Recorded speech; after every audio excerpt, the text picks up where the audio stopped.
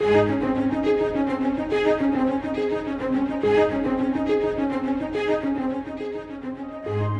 live in a changing world that is full of questions, and the answers must come from the unchanging truth of God's Word. Today, we look into Scripture with Scott Pauley to discover what the Bible says. Ask the Lord to speak to you and to give you truth to share with others.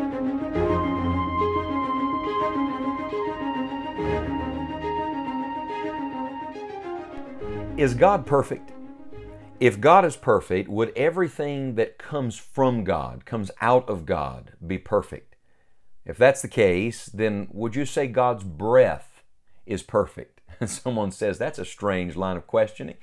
Not at all.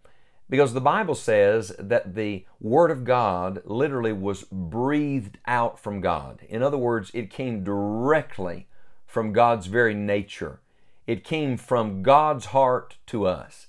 Here's the verse. 2 Timothy chapter 3, verse 16 says, all Scripture, not some, not part, all Scripture is given by inspiration of God and is profitable for doctrine, for reproof, for correction, for instruction in righteousness. Now, we can't believe that the Word of God is profitable if we don't believe the Word of God is inspired. We use the word inspired fairly loosely today. Writers say, I had a moment of inspiration. Speakers say, I felt inspired to say something. But the word inspiration in 2 Timothy 3:16 is not some passing surface emotion. No, the word inspiration there literally means God breathed. It was breathed out from the very nature of God. It came directly from God to man. So I ask again, is God perfect? Oh yes, God is perfect. If God is perfect, would everything that comes from God be perfect? Yes, everything that comes directly from God would be perfect, untainted by sin and corruption. If everything that comes out of God is perfect, then would not the very God-breathed words of Scripture be perfect?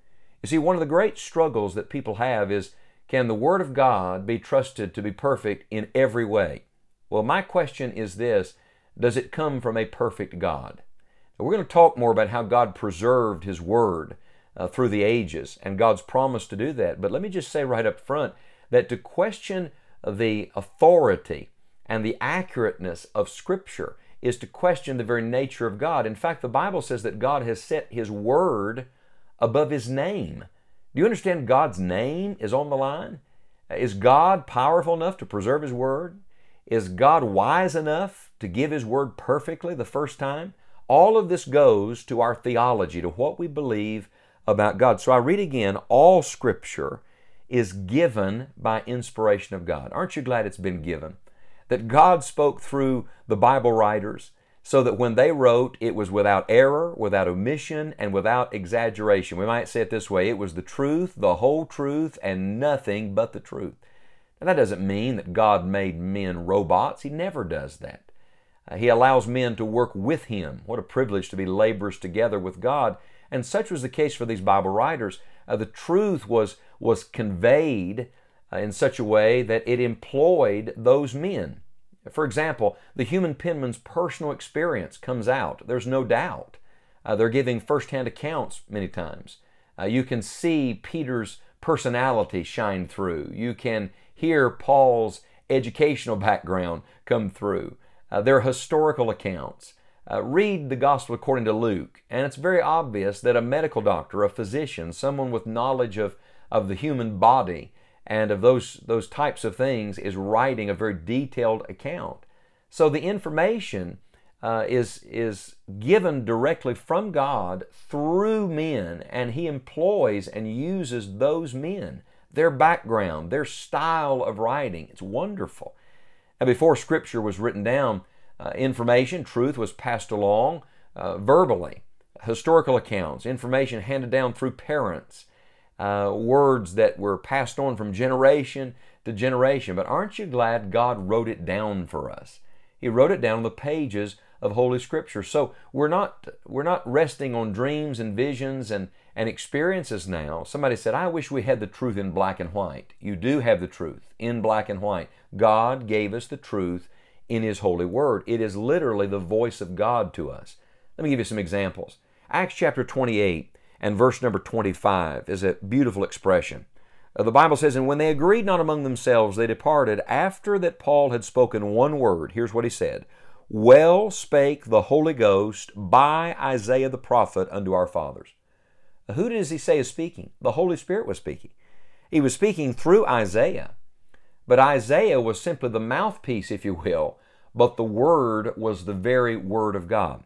How about this? 1 Peter chapter 1, verse number 11 says, searching what or what manner of time the Spirit of Christ which was in them did signify, when it testified beforehand the sufferings of Christ and the glory that should follow.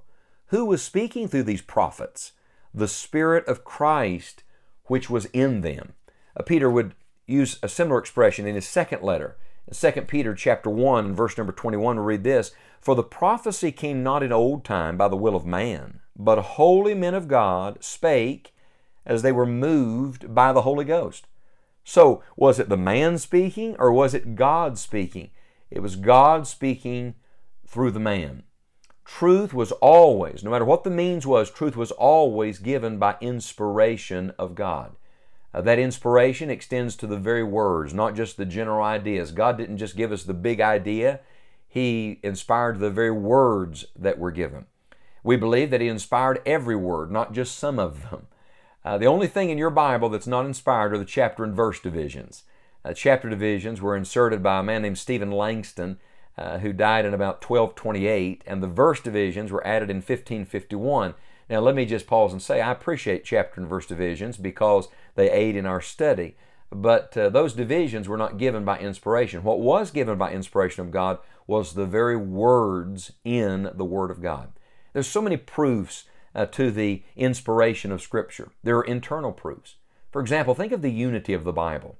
A book written over 1,600 years by 40 different human penmen in different languages on 3 continents covering 1,600 miles and yet perfect unity. No contradiction. You read its internal claims, repeatedly phrases like, thus saith the Lord, God said, the word of the Lord came. Those kind of statements appear more than 2,000 times in the Bible. The Word claims to be holy. It claims to be the oracles of God.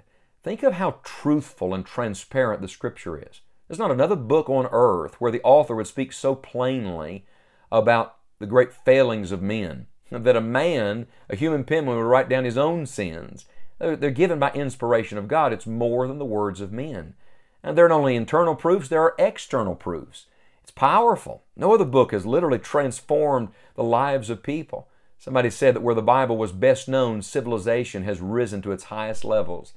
It's first in printing, the first book ever printed. It's first in literature. No book has ever been translated into so many languages. It's first in history, first in theology, first in prophecy, first in biography, first in law. Why is that? Because it is the very Word of the living God. Did you know that the average life of a bestseller is about 5 years? That's all. And that 75% of all books go to the scrap heap within 90 days. Yet the Bible is still the best-selling book of all time. Why is that? Because truth is timeless. It is the eternal truth of the living God. It was Carlyle who said, no lie can live forever. Well, friend, the Word of God is forever settled in heaven.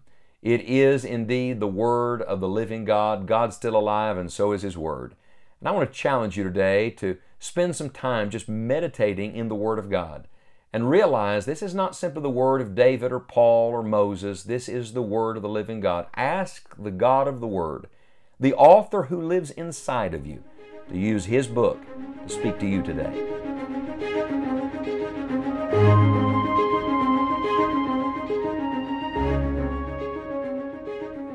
It is our prayer that your faith will be strengthened as we study God's Word and that you will share His truth with others. If you're being blessed by listening to Enjoying the Journey and would like to have a part in this ministry, you may make a tax-deductible gift at scottpauley.org. Thank you for your support and continued prayers. May God bless you richly today.